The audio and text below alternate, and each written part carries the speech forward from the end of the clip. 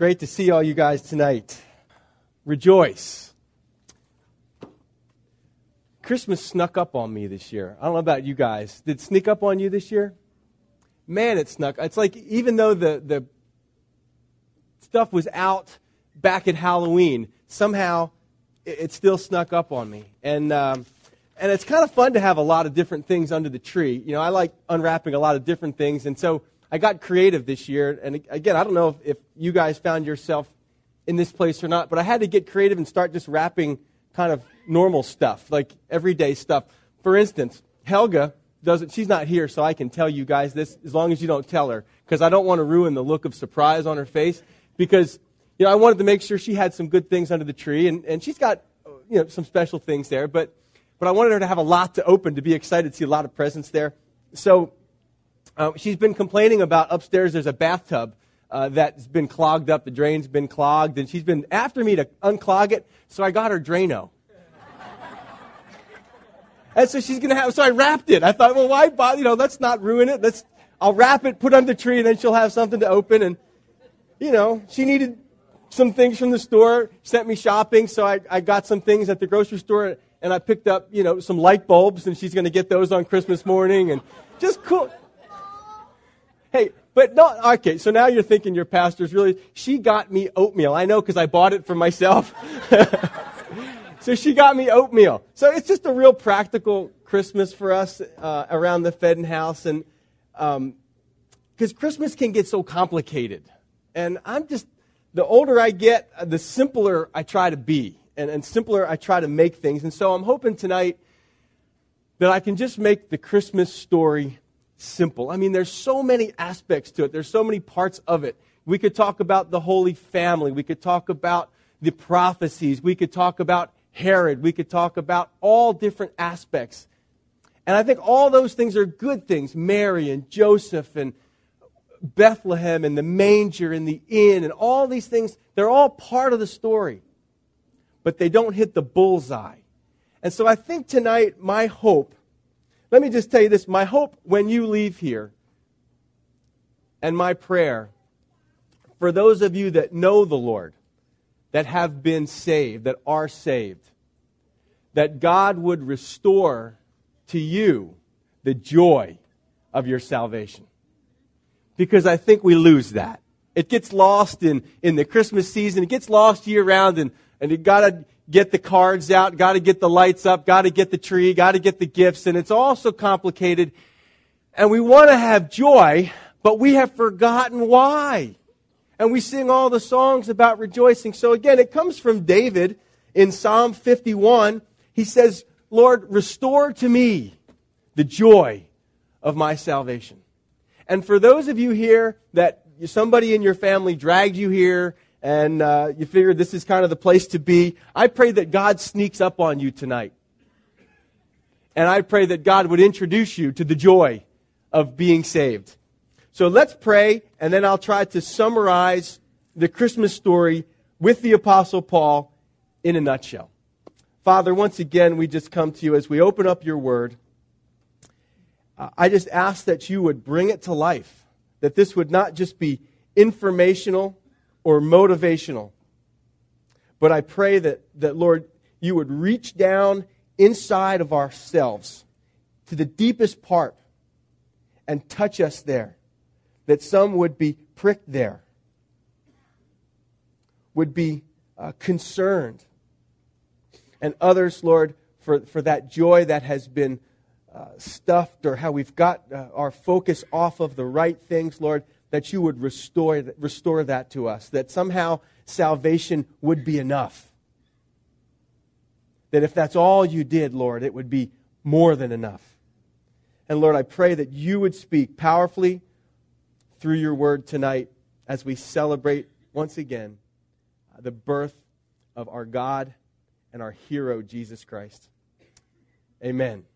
Amen. We hear words used so often sometimes as Christian that they lose their meaning. It's kind of like when you have a smell. We had some potatoes that were in the pantry for a while, and they were kind of tucked down on on a low shelf, and we began to smell this smell. It's like, what's that smell? And we couldn't find where it was coming from. And if a smell sticks around long enough, you kind of stop smelling it, right? Maybe you have dogs or you're a smoker, and you walk into your house and it smells fine to you, but someone else comes in and says, "Man, what's that smell?" The smell? I don't smell anything. Because you've got used to it. You've grown accustomed to it, so you don't even smell it anymore. Well, words are like that. We've become so accustomed to using them, saying them, that they sort of lose their impact. And one of those words is salvation. It's really has lost its impact. And that's part of that, restore to me the joy of my salvation. What is salvation? What does it mean? Well, that's what we're going to look at tonight. I'm going to read to you, and we're not going to hand out Bibles tonight. I'm going to hope that you just listen. I know we have a lot of little ones among us, so I'm not going to make this real long and drawn out. And we have lots more singing to do. The kids are going to share a song at the end as well. So I'll move through this. I want to be concise but clear. 1 Timothy chapter 1, the Apostle Paul gives a 3-second Christmas message to his young apprentice Timothy. It's the most beautifully concise summary of Christmas that I could really find. There's one there in Matthew that I've read already, but I think this is a beautiful one. And it's in 1 Timothy chapter 1, verse 15. This is what Paul writes to young Timothy. He says, "This is a faithful saying and worthy of all acceptance, that Christ Jesus came into the world to save sinners, of whom I am the chief." Now, we'll come back to that. Let me read that first part in another version. It says, "This is a trustworthy saying, and everyone should accept it.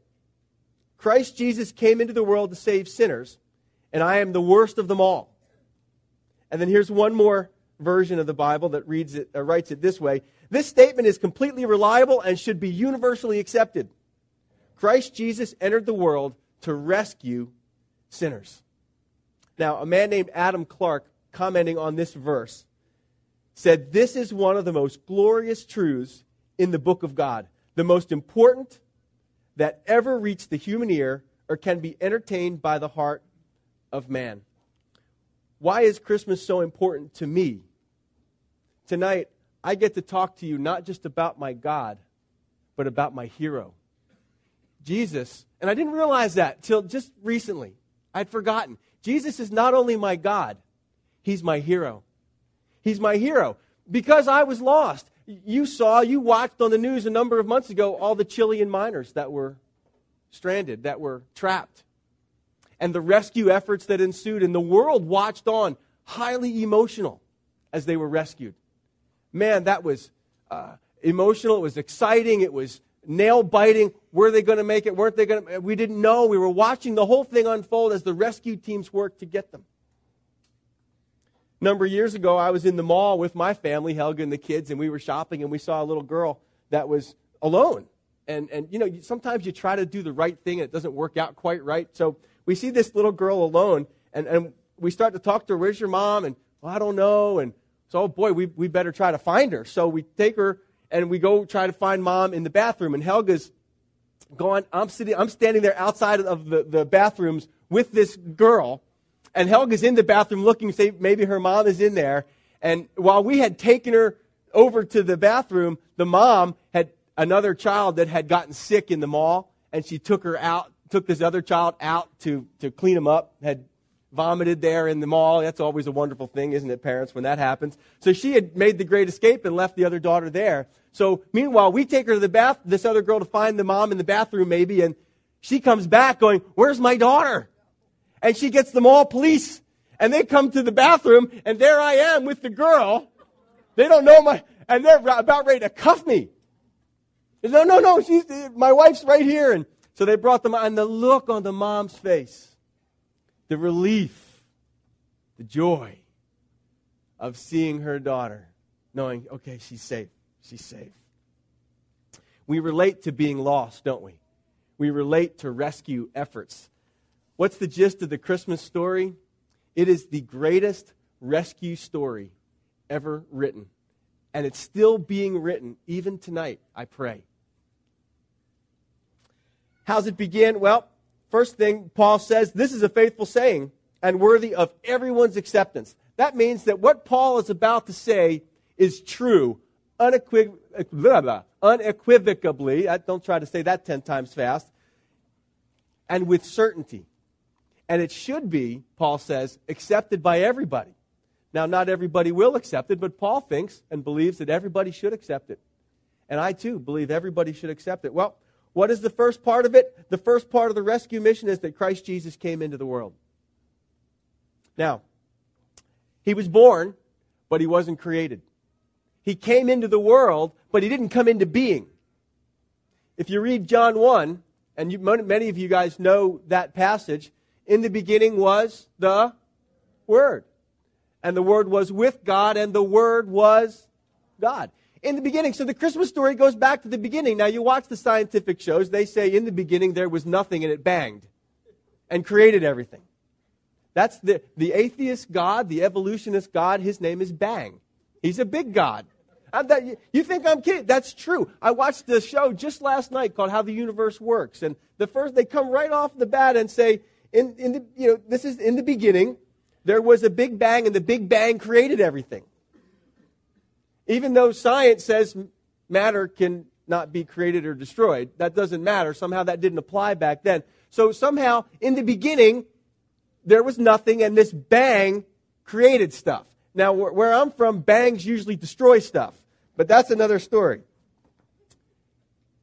But the Bible says, in the beginning, that big bang, I think it was the thunderous voice of God, saying, "Let there be light." Boom. And light was. Because that word was God. That first impulse, that creative force in the beginning was God. And so when we read, in the beginning was the Word. And the Word was with God, the Word was God, and it's that Word that became flesh and dwelt among us. So was Jesus created when he was born? No, he is eternal. See, God by definition doesn't need to be created. We are used to things having a starting time and a stopping time and a beginning and the end. But God by definition is eternal. So when the Bible says Christ Jesus came into the world, it is the biggest mystery you will ever not be able to understand. That God, the creator of the heavens and the earth, somehow packed all that into a fetus that was born in a manger in a little town called Bethlehem. I don't get that. I don't. I thank God I don't have to. I just believe him. But not just that he was born into this, not that just he was not created, but he came into this world. It amazes me that he would, doesn't it? I mean, we like to stay out of other people's messes. I mean, we like our own personal peace. As long as my life is good and everything's okay in my world, I don't want to get involved in your mess. And some people believe God is like that. We call it deism. That's a fancy word that means God created stuff and us, and it became a mess, and he's just kind of sitting back to watch and see what we do with it. He's kind of started the things in motion, and he sits back and just watches. He's a God, he's God, but he's not really involved in the affairs of human beings. Is that what the Bible says? The Bible says that Christ Jesus came into the world to save sinners. He does care. He is involved. He does know what's going on. He's not blind, and he's not unable. He's not disinterested in what happens in our world. My dad, I was the firstborn. And how many firstborns are here? Were you guys the ones that had to kind of set the standard of misbehavior so that the parents were easier on the younger kids? That was my job. I put my parents through the ringer. My dad still blames me for his baldness. I don't know who I blame. I can't blame mine on my kids. I blame it on him too. But boy, I put my parents through the ringer. And it's oftentimes I get myself in trouble, need to be rescued. You know, it started when I was 4, jumping off a high dive when no one was watching and sitting at the bottom of a pool, having to be rescued. And then college, locking my keys in the car with the car running. My dad driving 45 minutes to bring them to me and rescue me once again. My mom, same thing. It takes sacrifice to step into other people's mess. It takes love to step in to help out someone in need. Christ Jesus left heaven to step in to this really mess. The world's a mess, isn't it? And do you know that nobody really knows how to fix the economy? Nobody really knows how to fix the medical system or the educational system or any other government system or whatever. We don't know how to fix this stuff. We know it's not working like it should be, but we don't know what to do. And that's the world that Jesus Christ came into. And he said, I'll show you what to do. I know what to do. You need to be rescued. So Christ Jesus came into the world. Why? He came in to save sinners. Now here's a couple of words I want you to remember. Number one, word we're going to make simple tonight, and that's the word sinner. Because again, it's one of those words and it has a lot of background, a lot of history to it. It's not a simple word to define, but I'm going to try to make it as simple as I can. If you like to take notes and you have Bibles, if you don't, write on your hand, to deviate. To deviate. That's simply what sin means. It means to deviate, to get off the path. That means there's a path to be on. There's a right way, a right path. And what happens is every person, the Bible says everybody, has deviated from it. Some of us have done it purposely and intentionally. Others, unintentionally. Like, I took my dog for a walk just before I came here tonight. My dog, Buster, he's a good dog. He hangs out with me. We go walk on the path together. But then he smells something. And boom, he's gone.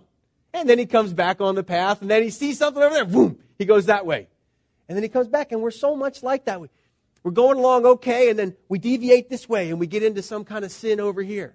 It attracts us. It smells good. Or it seems good. Or it seems right. Going to chase that dream over there. Going to chase that lifestyle down this direction.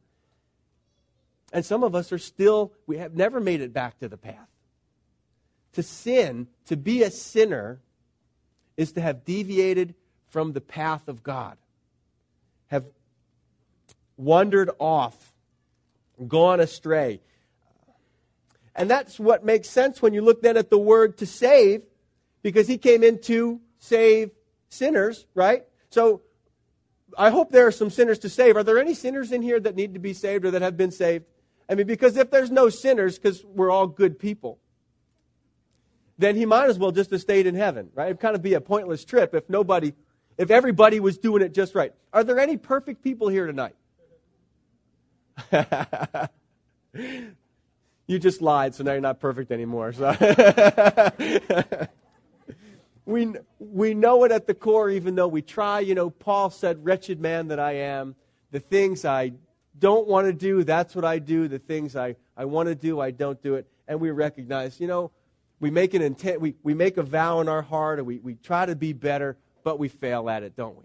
We get off the path. We can't keep it straight. So to be saved literally means to be found. That's all it is. To be saved is to be found. This was the object of Jesus' mission, lost ones, to find them. It also means, by way of implication, to be missing, and in conjunction with that, to get destroyed. So when you are hiking in the woods and you get off the path and you get lost, you lose your way, you don't know where you are, can you save yourself? No. You sit there and you have to try to just stay alive till the rescuers come. That's your goal when you get lost, and the farther lost you get, and the more you try to keep going, the worse it gets, the more lost you become. And we have all kinds of stuff to not get lost. We got GPS and MapQuest, and sometimes that stuff just gets us lost. To be lost means to be in danger of death, doesn't it? We know that. Let me read you a little story about a young man. Maybe you heard this story when it came out on the news. His name is Joshua Robb. Lost Child Found is the title here. More than 27 hours after he slipped through a fence opening and bolted from a schoolyard, searchers on Tuesday located a severely autistic 8-year-old boy whose disappearance had galvanized the mountain communities and riveted TV viewers across Southern California. Joshua Robb was found at 2:27 p.m. in the woods approximately 1 mile northwest of Grandview Elementary School, authorities said. He came out of a thicket and said, "Thank you, you saved me." Twin Peaks Sheriff Lieutenant Rick Ells said, describing Joshua's encounters with members of the rescue team from the Sheriff's Department, San Bernardino Mountain Search and Rescue. The department spokesperson, Jody Miller, said the 4'6", 70-pound boy was in good condition, though he reportedly has some cuts and bruises. Team 34, the team that rescued him, had spotted his shirt wet and wadded into a ball at 12:50 p.m. They photographed the shirt and showed it to members of the boy's family. They identified it as his. The tracking team then continued on, following his shoe prints for about 1.5 miles and calling out his name. A little more than an hour and a half later, they found him, tired and slightly dehydrated. The team members gave food and water to the boy, carried him to a clearing where Sheriff's Air Rescue 6 lowered a medic to assess his condition. He was then hoisted to the helicopter, flown to a medical center for observation. He was later reunited with his relieved parents at the hospital. He was tired, but not seriously injured. Had he stayed in the woods much longer, he'd been in danger of dying, of being lost, perishing. And all these things, as we talk about being lost, we know Jesus used those terms as he told the story of the lost lamb and the lost coin and the lost son, all in Luke chapter 15, the lost chapter. And it shows us the heart of God. Look, folks, tonight you have to know this. God, you didn't find him. He found you. And he is on a tremendous search and rescue mission. Matter of fact, the Bible says he is the captain of my salvation. Not only did he initiate the rescue operation for my life, he headed it up, he flew the helicopter, he dropped the line down when he found me, he climbed down to me, picked me up, brought me back up into the helicopter, and then he was the doctor at the hospital that patched me back up and nourished me. He's the nutritionist, he's the medic, he's the pilot, he is everything. He is my hero. Because 17 years ago, I was lost. I had got off track. Things in the world had led me astray. I didn't know where to go. I didn't know what was right, what was wrong. I didn't know which path was right. My friends were going one path. I tried that one. My other friends go a different path. I just didn't know which way to go. And I was lost. And I knew I was lost. And Jesus knew I was lost. And he cares about one sheep that's lost. And maybe tonight one of you are that sheep, and you know that you've gotten off the path. You know you're on the wrong path. And tonight I want to assure you that Jesus has been, since eternity past, searching for you. And he came into this world not to find the church in general. He came into this world to save sinners, individually and specifically, you and me. That is a remarkable... He didn't come to condemn sinners. Imagine if Jesus flew the helicopter over where you were lost and said, "Boy, that's a terrible thing you've done. I can't believe you got so lost. Well, I'll tell you what, maybe I'll throw you a map, and then you can try to rescue yourself." He didn't come to condemn sinners. He didn't come to cheer you on so that you can rescue yourself either. Jesus didn't come to make good people better. He didn't come to make unhappy people happy. That would make him a clown. And you can't call my Savior a clown. He is my rescuer and my hero. Now, let me just finish this up. There's a faithful saying worthy of everybody's acceptance that Christ Jesus came into the world on this rescue mission to save sinners. Paul said, "Of whom I am the chief of all sinners." Now, what made Paul the chief? He describes himself like this: "I was a blasphemer." I slandered people. I was I trash mouth. I was a persecutor. I chased people down. I harassed them. And I was an insolent man. He was a violent man. That's what it means to be off the path. If you find yourself engaged in some immoral behavior, pride, covetousness, greed, all those things, hypocrisy, all of those things are part of being a lost sheep. And you have to know that Jesus isn't upset at you for that. He hates sin, but he loves you. And he's not going to condemn you for being lost. He just wants to save you. That's what he wants. He wants to find you. He wants you to call out for Him.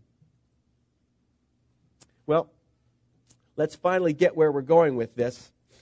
He came into the world to save sinners, Paul said, of whom I am the chief. And he says, however, for this reason I obtained mercy. This is why God saved me. This is why God rescued me, that in me first, Jesus Christ might show His patience as a pattern for everyone who's going to believe in the future. You see, we don't know how good of a rescuer Jesus is. I mean, so He comes on the mission, that's fine. But maybe He can only rescue people that aren't that lost. And Paul proves to us that he can rescue people that are really, really lost in the deepest, darkest jungles of sin, in the deepest, darkest habits and ungodly lifestyles. Jesus Christ can reach right in there and pull you out. But here's the thing. When you are lost, do you sit silent and pretend you're not lost? Or do you just kind of go, well, I don't want anybody to know I'm lost, so I can't say anything. I'm just going to sit here and be quiet because I can't tell anybody. I'd be embarrassed if people knew I was lost. Do you want to die there, or do you want to be saved?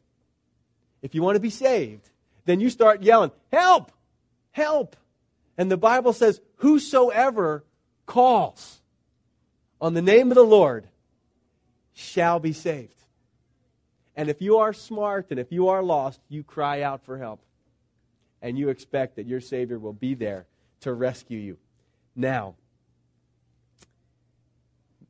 tonight, all kinds of different folks in this room, and many of you already know the Lord, already confessed, just as Paul, if you don't know you're lost, then you can't be saved.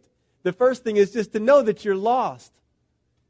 And then to know that Buddha didn't come to save you, Muhammad didn't come to save you, Oprah Winfrey didn't come to save you, I didn't come to save you. Jesus Christ was born in a manger in Bethlehem to save you, to live a life, to be your rescuer. Now the joy. Listen to Joshua's parents. When they learned he had been found safely, the parents were both relieved and overjoyed. He expressed his thanks for the community's involvement in the search and said he believes Joshua ran from school to find his parents. Search and rescue teams from 4 counties as well as dozens of citizens had joined the hunt for the boy, and the bloodhounds from as far away as Murrieta participated in the search. On Tuesday, Els said 65 searchers, 4 dogs, and 2 helicopters were deployed to find this young man. And if that's one young man, and that's how the world searches for a lost young man, how do you think God searches for a lost soul? For that one lamb. Don't you know heaven rejoices? God as a father, when one lamb that's been lost is found, when one coin, when one son who's gone astray returns home, don't you know God rejoices over that? God rejoices over that. Listen to this. One tactic the searchers used to attract Joshua's attention was playing music and a recording of his father's voice. And tonight, as I read the Word of God, what you're hearing is not my voice, but you're hearing the voice of God. He's saying to you, come unto me. Come unto me. Now, restore to me the joy of your salvation and uphold me with a willing spirit. I'm going to invite the young folks to come up with Tom. Where's Tom? Tom, why don't you bring the kids up here? They're going to sing a song for us. But while they're coming up, I'm going to ask you to try to just give me your attention for one more minute up here. Because here's what I think. I think you've forgotten that you needed to be rescued. And I think that that's why many of us have lost the joy of our salvation. And the joy also, church, of other people's salvation. If Jesus is not condemning people, should we be condemning them? Somebody say no. Well, thank you. Making sure we're still aware. You're all looking at the kids. I understand.